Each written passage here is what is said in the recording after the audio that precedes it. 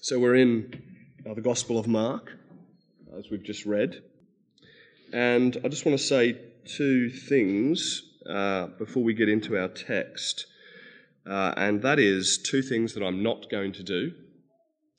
I'm not going to tell you the interesting fact that Jesus tells the demons not to go and talk about him. Perhaps you've thought about that question a couple of times as we've been journeying through and thought, I wonder what the answer is this morning. I'm not going to talk about that. The second thing, I'm not going to go, I'm going to mention three things about it, but I'm probably not going to satisfy you, I suppose, about the unforgivable sin. What is the blasphemy of the Holy Spirit? And perhaps David will have the key to settling this one for me. I'm not going to try to give an extended answer. I'm going to mention three things briefly at the start here. The first is about the unforgivable sin. What is the blasphemy of the Holy Spirit? That there may be a clue in the word never. So if I said to you, if you have mud on your shoes, you're never coming in this house, you would probably understand that statement to be that while I continue to have mud on my shoes, I won't come in the house. Not that if you arrived at my front door and had mud on your shoes, that would be it for you ever coming into my house. That's just how we would understand that statement with the word never in there. So there may be a clue here in this passage that whoever blasphemes the Spirit never has forgiveness of sins, meaning while that continues to be the posture of your heart, there is no forgiveness of sins for you, not now and not then. That may be a clue. Another thing to factor into this topic is that in Matthew, the thing that Jesus says straight after this statement is because what the context is that the scribes they've made an assessment of Jesus that what he's doing is by the power of the Satan, and then Jesus says, "Don't blaspheme the Holy Spirit." And what he's saying is, don't ascribe the work that I'm doing to the work of Satan. But then he says, make the tree good and its fruit good, or make the tree bad and its fruit bad. And I take that to be what he's doing then is he's pushing ball back into their court and saying, make a proper assessment. You've seen the fruit, I'm driving out demons, so make the tree good as well. But if you're going to make the tree bad, then make the fruit bad. Don't make the fruit good and the tree bad. And so it seems to me that what he's doing in Matthew is he's still giving them an option. Make the right decision about me. Repent, change your mind, make the tree good and the fruit good, and don't be in a position where there's no forgiveness of you now or in the life to come. So that's a thing to consider as well, that it might not be something that you have done, and that's the end. And the third thing is just that a common answer to this question is that this is not a kind of frivolous thing that they've come up with, but it's a settled position. They're resolved that what Jesus is doing is the work of the devil. They're not willing to ascribe him and his work to God. And Jesus wants to say essentially that the stakes are so high, everything is narrowed down onto me, that the assessment that you make of me determines your standing with God, both now and forever. It's really, really serious. So don't make the wrong assessment of me. That's three things to say about that. Perhaps that's been helpful for you. I hope it has. And let's just park that there now and get into what we have before us. Now, the story so far, Mark's a narrative. It's not just a list of propositions. And so we have to enter the story. So let's enter the story together. Not at 3 verse 7. We're just going to briefly whiz over where we've been so we can feel where we are at this point, right? Okay, so Mark starts the story, and when I say story, I don't mean fiction, I just mean narrative.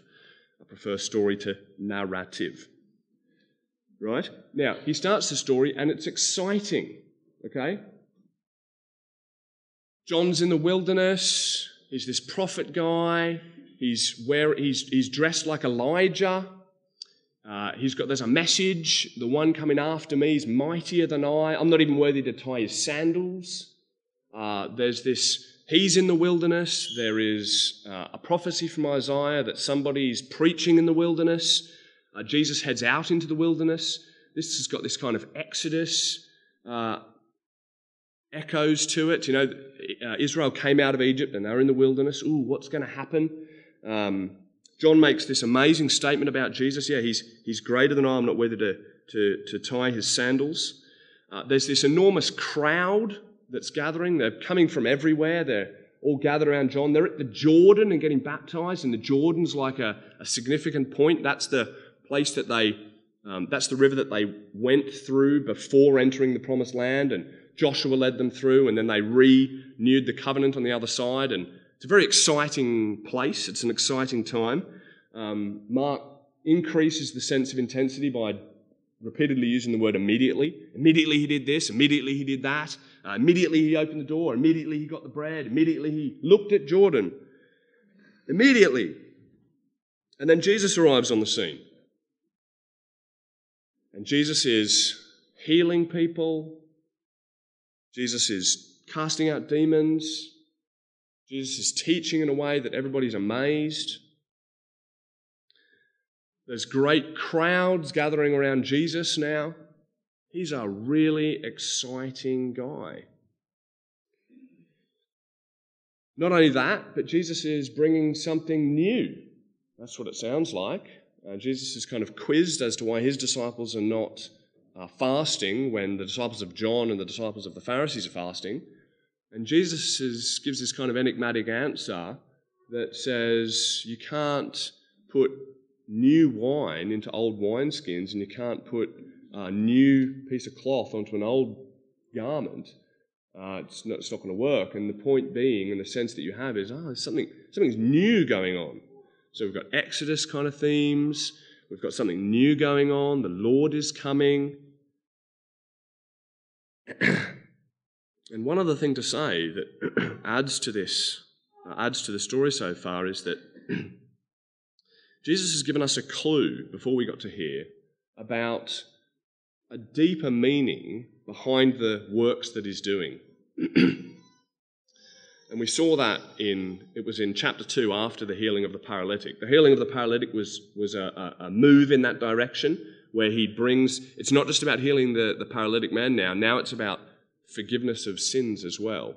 And then he goes and he eats with the tax collectors and sinners, and the people say, how come you're eating with tax collectors and sinners? And then Jesus says, it's not the healthy who need a doctor, but the sick. I didn't come to call the righteous, but I came to call sinners to repentance. And in that statement, what he's doing, if you can see, he's connecting illness with the sinners, and he's connecting health with the righteous. And what he's bringing together there is it's a way of pointing to his miracles and saying, you know how I cleaned that leper? That's not just about fixing up the skin. Leprosy itself is a picture of the uncleanness of sin, the dirtiness of our sin. And I can heal the leper, but I can also make you clean. There's a moral dimension that Jesus' miracles are pointing to. And that's exciting. Jesus is coming, he's fixing things. And amongst that excitement, there's been some opposition and there's been some questioning. And that's what we just had in chapter 2 up to 3:6. So we had, there was a string of encounters and they all happened fairly quick. One was the paralytic, and you have the scribes and they're starting to kind of say, what's the deal with this guy saying that he can forgive sins? And then again, as we've just spoken about, the tax collectors, and they're mumbling, why is Jesus eating with the tax collectors and sinners? And then the next one, they have a problem with him, or at least a question. They're intrigued, how come he's not fasting? Next, how come he's eating on the Sabbath, and how come he's healing people on the Sabbath? There's this string of questioning and opposition, and it ends on a kind of ominous note at this point in the story, at 3:6, that they gather together and make a plan to destroy him. That's where we are in the narrative. And now, 3 verse 7. And I want us to think about this down to 35. So we're looking at chapter 3, verse 7, down to 35. And I want us to think about this in two parts. The first part there is from verse 7 to verse 12, and it focuses around a large crowd. And then the second part is from verse 13 down to the end of verse 35. So think about that in terms of the structure. Now, I need us to see a few things that are conceptually related, however they are described using different designations, different words. Okay, so in verses 3 to 35, here's the kind of picture, right? 7 to 12, we have this large crowd, enormous crowd. They come from everywhere, Jerusalem, Idumea, Tyre, Sidon. This enormous crowd, they're all mobbing Jesus. And then the next scene goes to Jesus on a mountain, and he's calling 12, he's calling the disciples that he wants to him, and then he's selecting 12 out of them. Now here's the things that we need to see. We've got the crowd, and then the rest is we need to see a few points down here in verses 13 to 35. We need to see these overlapping concepts. Here are some of them. Family, in verse 21. In verse 20, the word house. In verse 24, the word kingdom. And I don't have the reference here, but in his explanation of what he's doing, plundering Satan's kingdom, he refers to it again as a household. And all of these concepts are related to what he's doing with the 12. And all of them are about a people, a kingdom, a family, gathering people to him and designating a 12, which is the creation of a people, a household. They're all related in that they're all about a people, a group of people. They are different ways, different angles at coming at the same thing. That's a theme from verse 13 to 35. So do we see that? I hope we do. Now, moving through the story together, and starting in verse 13, he goes up on the mountain. We have Jesus on the mountain, and he's gathering people to him and selecting 12. Now, because we know our Bible stories, we know that there are 12 tribes of Israel, and we know that after they came out of Egypt, they were constituted, formalized as the people of God at a mountain, right? So here we have Jesus on the mountain designating 12 people. We're supposed to see the parallel. It's like Jesus is creating a people. It's like he's creating a new people. And we have to say, this is a radical thing to do. This is a really, I'm not sure quite what the right word to put on it is. Is it provocative?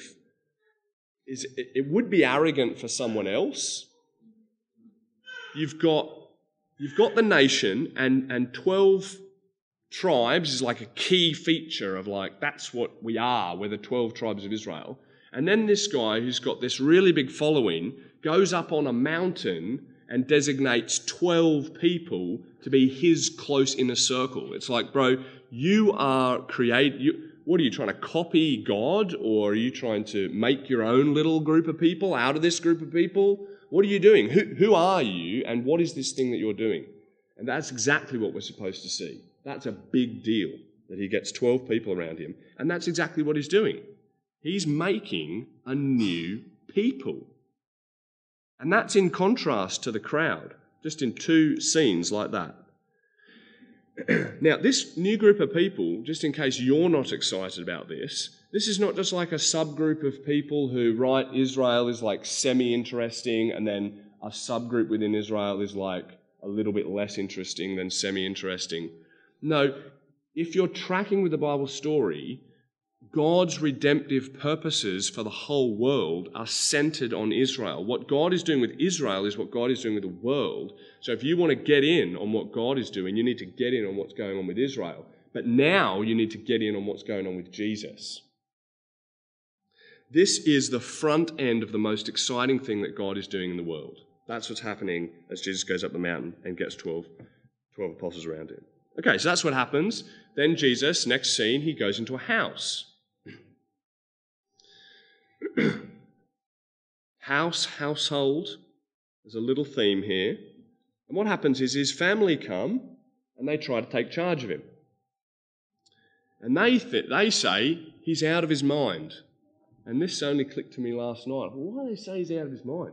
I think probably because they got what he just did with the 12. Maybe that's why they're saying you're out of your mind. You're starting a big thing now, Jesus, by getting this 12 going.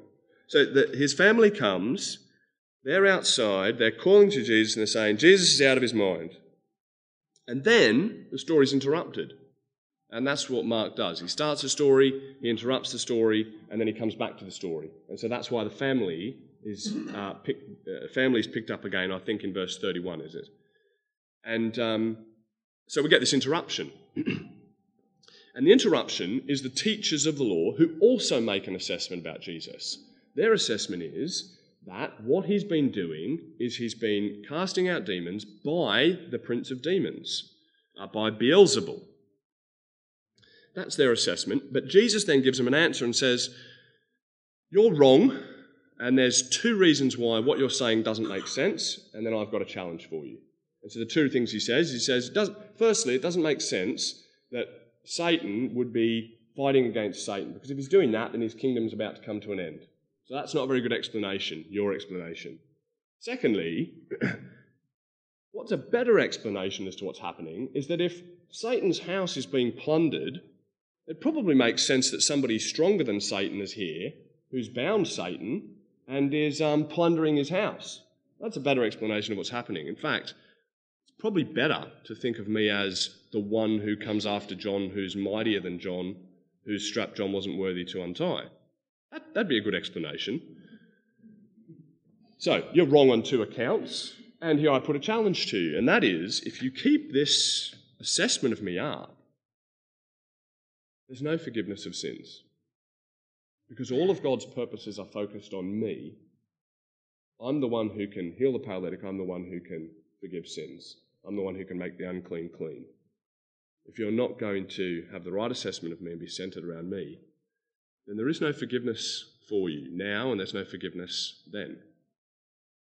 So I'm putting the ball back into your court. That's a challenge for you. You made the wrong assessment, but you need to make the right assessment.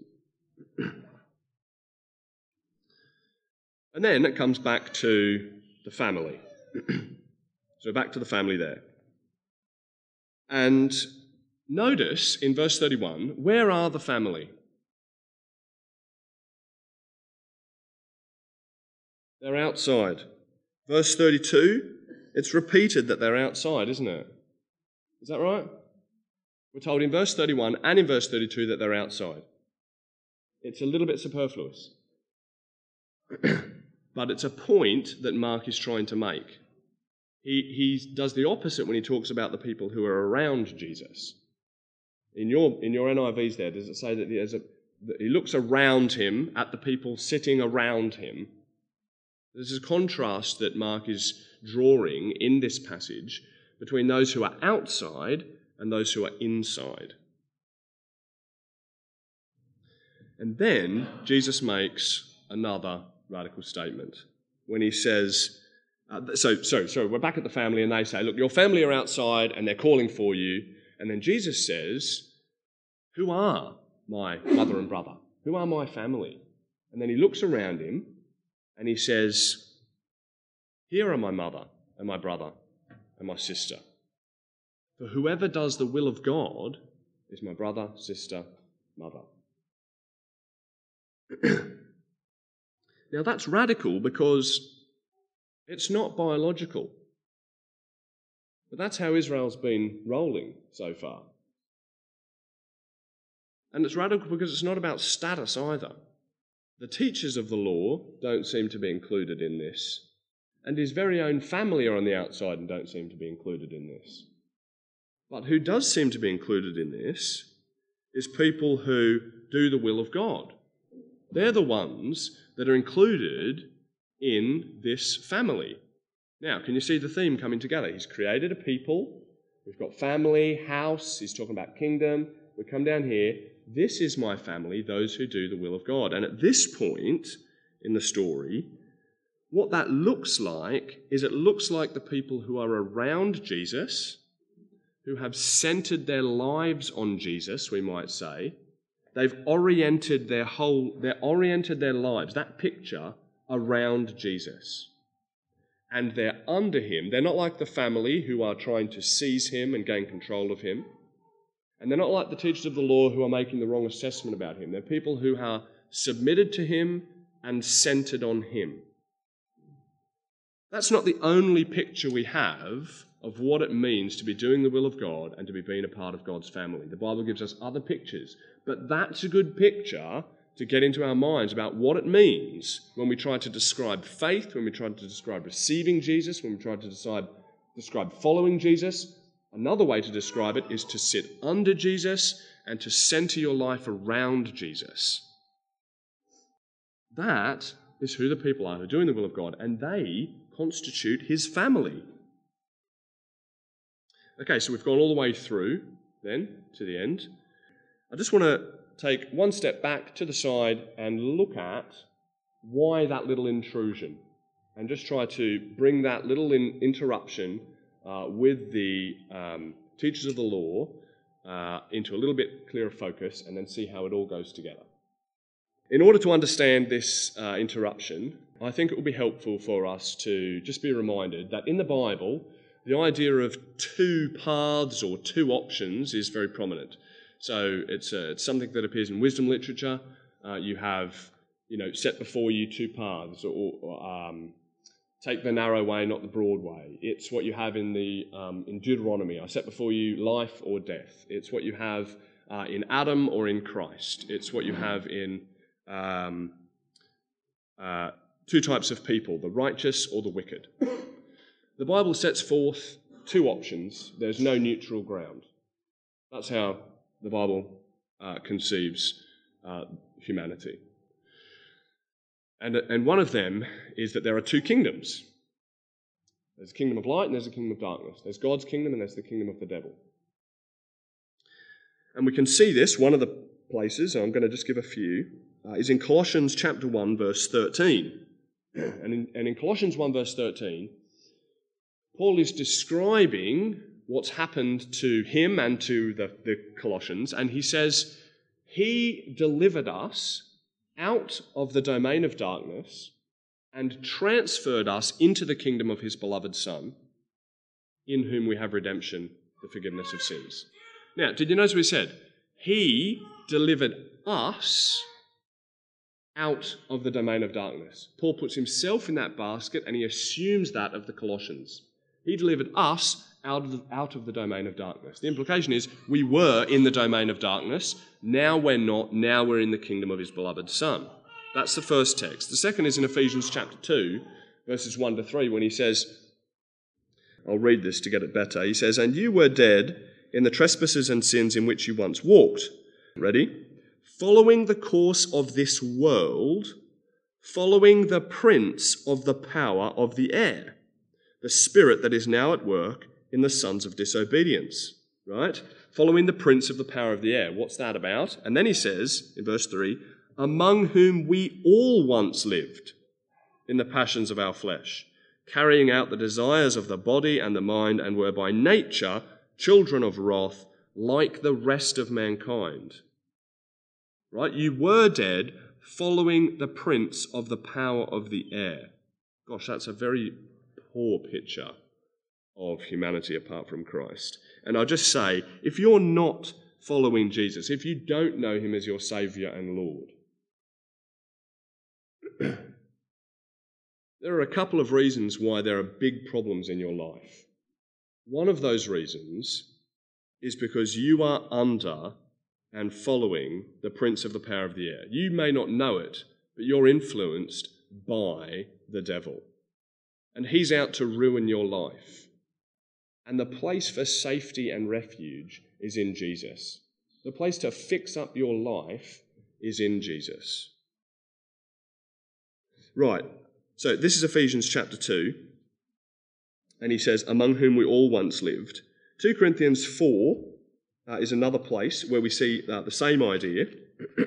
There he says, and even if our gospel is veiled, that is hidden, it's veiled to those who are perishing. Verse 4, in their case, the God of this world has blinded the minds of the unbelievers. Note what he says there, the God of this world. And finally, in 1 John, John can just say it quite clearly. We know that we are from God. This is chapter 5, verse 19. And the whole world lies in the power of the evil one. That's the view of the world. As we put those texts together, we can see there are two kingdoms. There's the kingdom of the world, which is the kingdom of darkness. It's under the power of the evil one. It's following the prince of the power of the air. The God of that world has blinded unbelievers. That is the kingdom of darkness. It's the domain of darkness. And on the other side, we have the kingdom of the beloved Son. It's the kingdom of light. It's the kingdom of life.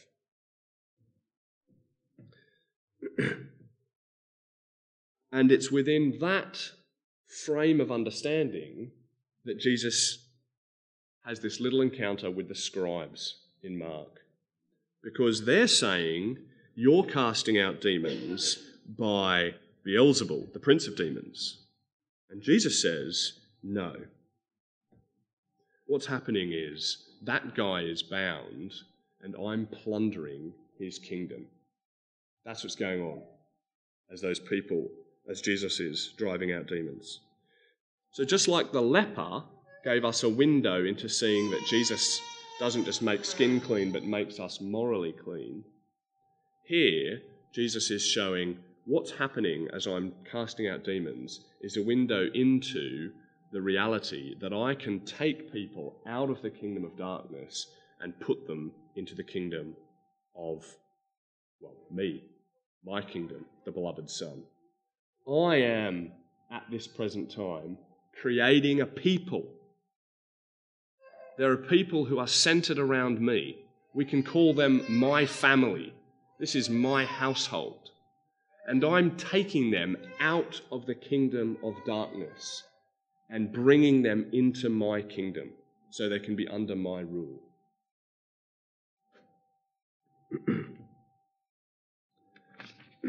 So I think that's why we have that interruption in the narrative. It's another way to look at this same reality. Jesus is plundering the devil's kingdom. And who are these people and how do we get in on this? Center your life around Jesus. Submit to him.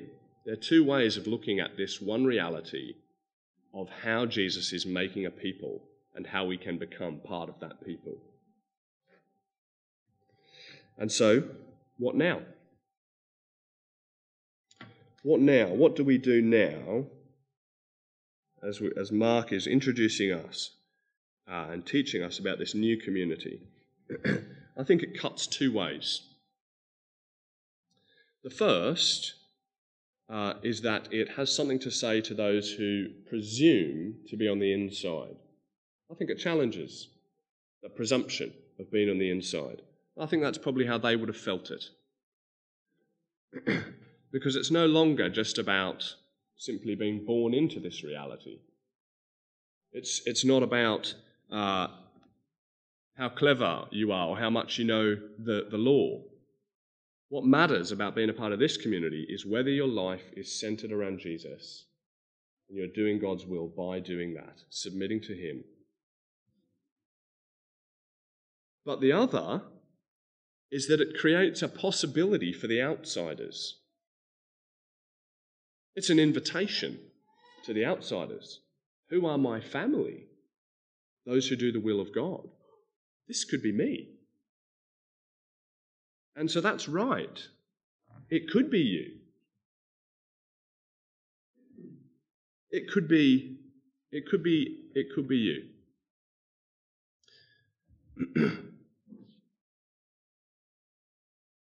And if you think to yourself, well, maybe I'm too bad, or maybe Jesus wouldn't have me, remember, he is plundering people out of the kingdom of the devil. He knows what he's getting. And he knows what you've done. And he went to the cross to die for your sins. Not unawares as to what he was doing, but as Paul says in Romans 5, even while you were still sinners, God demonstrates his love for us in that Christ died for us. Christ died for you while you're still a sinner. Don't let sin stop you from coming to Jesus. He didn't come for the healthy, he came for the sick. That's why he came. The outsiders, come on in. Oh God, make us a church where it's okay to be a sinner to come in. Make us a church where we can not have to hide our sins and act like everything's okay, but we can be humble with one another because Jesus covers sin. And I want to just finish here by pushing us out back to that idea of excitement. This was an exciting story, what's happening so far, right? And I want to keep that momentum going as we carry on through Mark. Belonging to him is exciting. Belonging to Jesus is belonging to the one who can free us from the domain of darkness. Belonging to Jesus is belonging to the one who can heal us. Inside, outside, he will heal us on that final day when he raises us from the dead and gives us transformed bodies that live forever. Belonging to Jesus is belonging to the one who, as we'll see, can calm the seas with a word. Belonging to Jesus is belonging to the one in whom there is redemption, the forgiveness of sins. Belonging here is a safe place. This is the best place to belong. It's exciting to be belonging to Jesus, to center your life around him, and to have him as your Lord and teacher and friend. Let's pray. Father in heaven, we give you thanks for what you've done in your Son, Christ, our Lord. Jesus, we lift up your name. You're worthy of our time. You're worthy of our singing. You're worthy of our lives. We're so sorry for the times when we take our eyes off you, when we drift away from you, when we doubt your word or your goodness or your majesty. Thank you that you came to die for our sins. Thank you that you make us clean, that you deliver us from Satan's power. We pray that by your Spirit you would lift up our hearts to see you more clearly and to know you more deeply for the good of our own souls. Thank you for our time together this morning. It's in your name we pray. Amen.